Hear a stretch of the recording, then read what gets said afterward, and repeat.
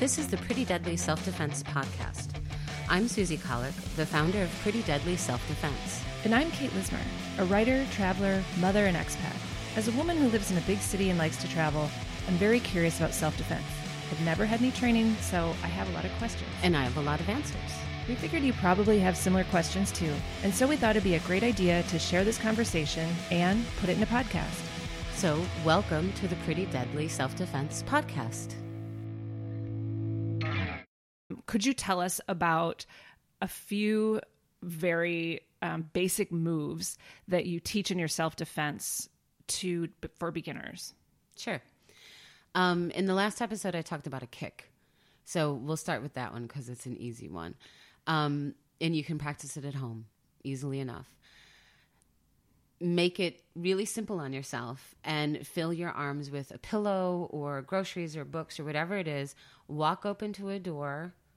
And if you're still living with your parents, please don't destroy your parents' house. Walk up to a door and push it open with your foot. That's it. That's all you have to do. That is a very powerful kick. So it's simply you take a step, lift up the knee. So let's pretend that we're going to take a step with the left foot, right? So take a step with the left, lift up the knee of the right, and push out with the whole flat of your foot with your right leg. So step, knee, push out. And That's why it. The object? Is that to prepare someone for having less movement of their arms, or? No, it serves two functions here. One is because it's a familiar position for people. We've all carried a bunch of stuff in our arms and had to do this. So it's putting your body back in that very familiar position. But two, it also forces your arms to come up, more specifically your hands to come up near your face. You want to have your hands near your face, not only to protect your face, but because it also improves balance. Mm. So that's why. All right. Do you have a name for that move? Open the door.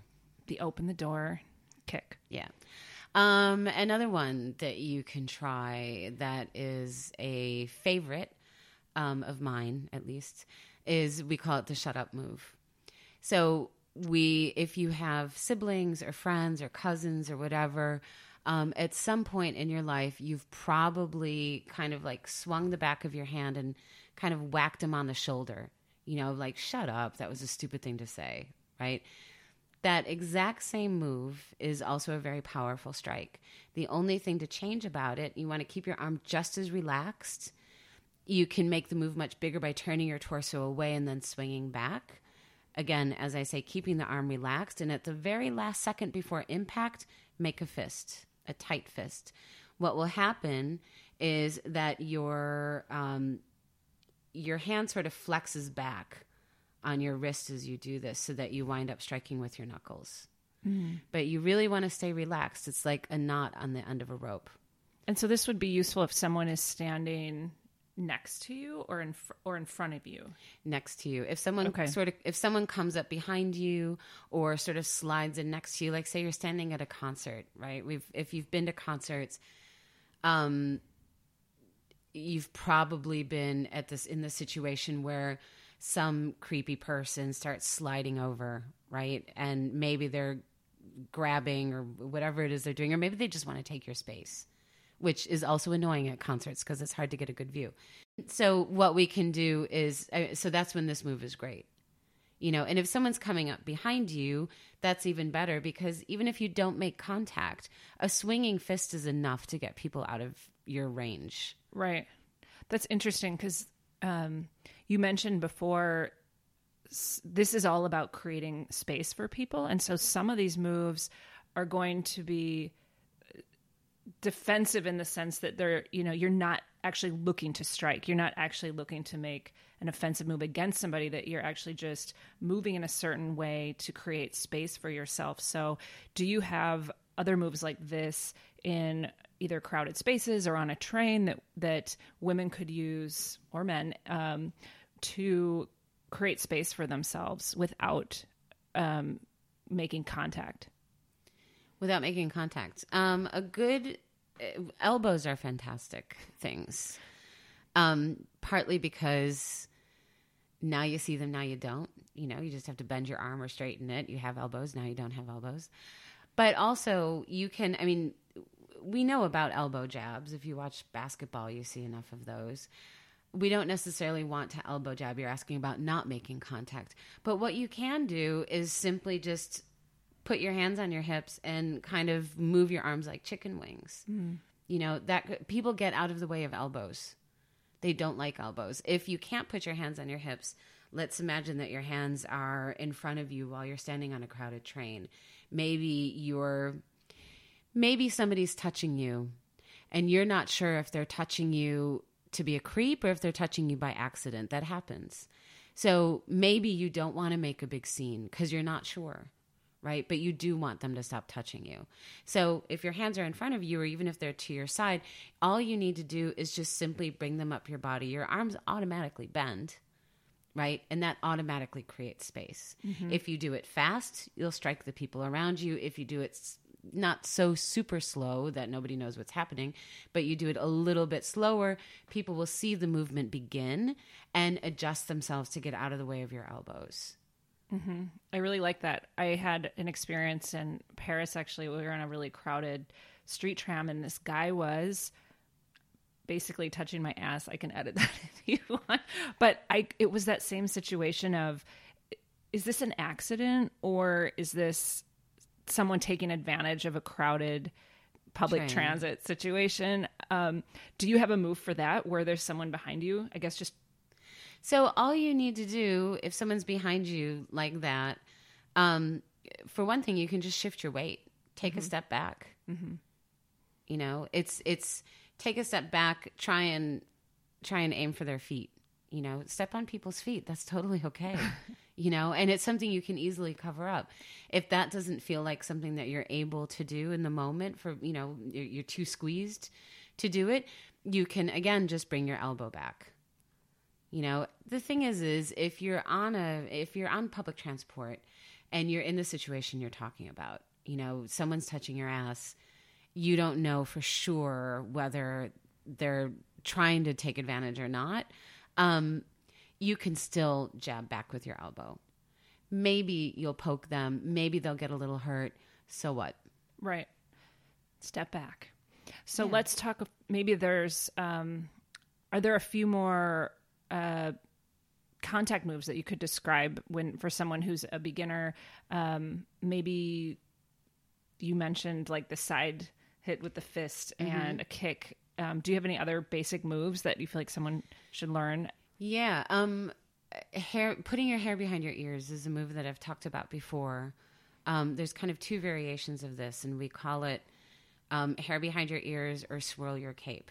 So they produce the same result. It just depends on how much room you have. Again, using elbows. If you put your hair behind your ears, you use your elbow on the upswing to make contact, kind of like scraping up somebody's chest. So that's for a very close contact if they're really on top of you.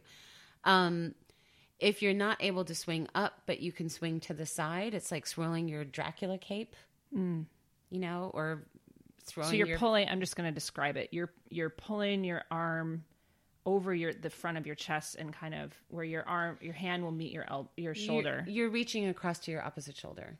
That's all you're doing. So just in a committed movement. If you do it in a hesitant movement, you'll get blocked by the other person's body. But if you commit to the movement, then that will create the space that you need. It's a strike, and it's a quite powerful strike. So it's just reach across. I like to think of it as swirling your Dracula cape because it's just more fun. Now, in these moves, does it matter how short or tall you are? Because obviously that is going to make a difference in where you might strike the other person. So what's your response to that? It doesn't matter where you strike the other person. My response to that is you're not actually trying to strike the other person. Okay. My response is you are committed to a movement that will create space for you so that you can stop what's happening and you can get yourself safe. Obviously, on a crowded train, you can't necessarily get yourself safe if you're in the middle of stops, but you can stop what's happening. So it's not about what you do to the other person or where you hit them. It's about committing to a movement that will create space for you. Okay. So these last two moves you described have to do with the basically using your arms and your elbows. And one was pulling your hair behind your ear movement. So it brings your elbow up quickly. And the other one is a reach around the chest, also using your arm where your hand will kind of come across, bringing also your elbow to the front of your chest. Right. Okay. Right. So in the exact same move that you used to put your, like using one hand to put your hair behind your ear, the palm is facing your face, which is important because then you have full range of motion. All you do is swing your elbow up. That's it. That's the entire move. The second one, all you do is reach across to touch your opposite shoulder. Okay. Again, there's nothing more complicated. You already do it. Great. So we covered today a few different moves and some no contact moves that are just intended to create space in crowded or public situations. Did you have any other moves that you want to add to this sort of basic defense list? Yeah, I have a lot of moves that I could add. An important thing to think about, I think, is to get yourself out of the way. And usually when we think of getting out of the way of a swinging fist or somebody's grab or whatever it is, we usually move our head first, right? And because wherever the head goes, the body follows, so that's convenient. But what really gets us out of the way is moving the pelvis first. So the pelvis is the geographical center of your body. It's the most powerful. If you can access it through training, that's where all of your power is. It's your core power.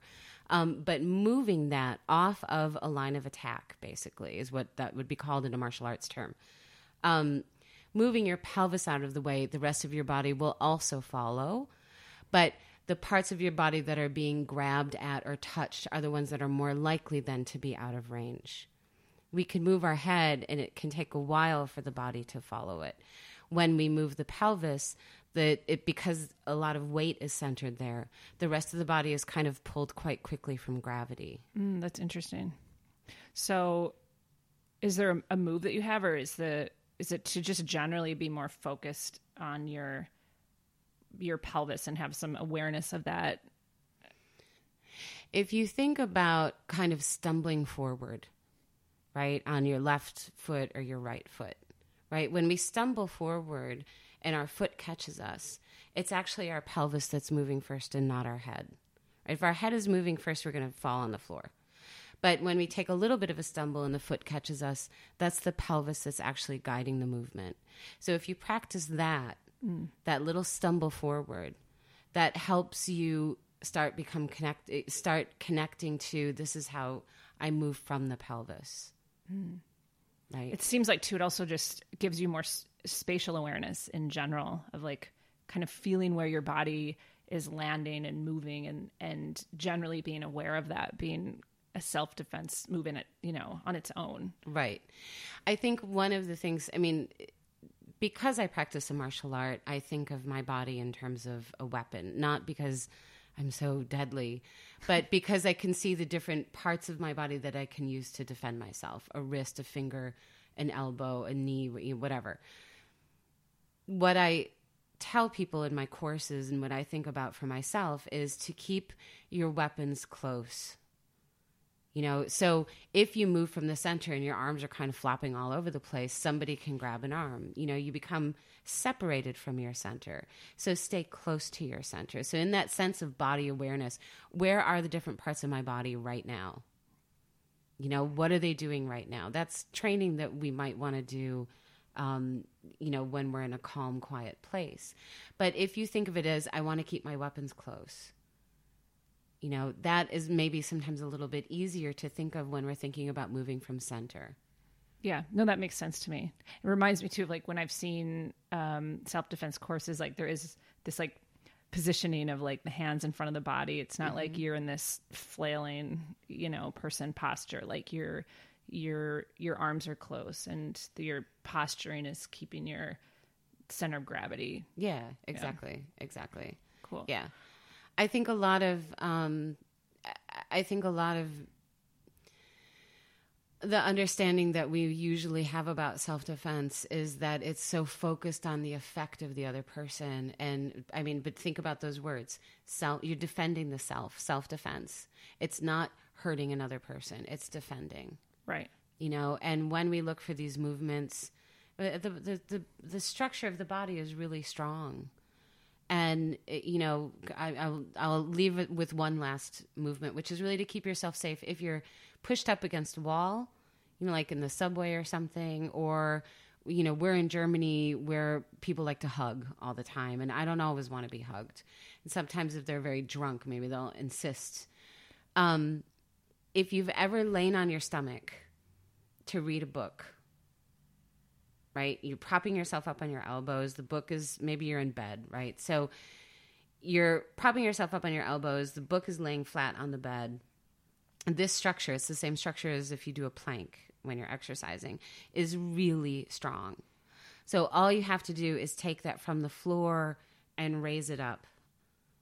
Your arms are in a triangle, right? They're bent at 90 degrees. It's really the same thing as reading a book, but except that you want your palms out, away from you, not towards you, right? That structure alone is strong enough to keep people from getting close or keeping yourself from getting your face smashed against a wall. Right. That's a good one. And it's a really good visual, too, because I think people will remember that. Okay, great. So we'll talk more about other self-defense moves in later episodes. Yep. Okay. Pretty Deadly Self-Defense is a self-defense program created by a 20-year martial arts veteran and violent crime survivor, Susie Collin, based in Berlin, Germany. You can learn more about Susie and the Pretty Deadly Self-Defense program at prettydeadlyselfdefense.com.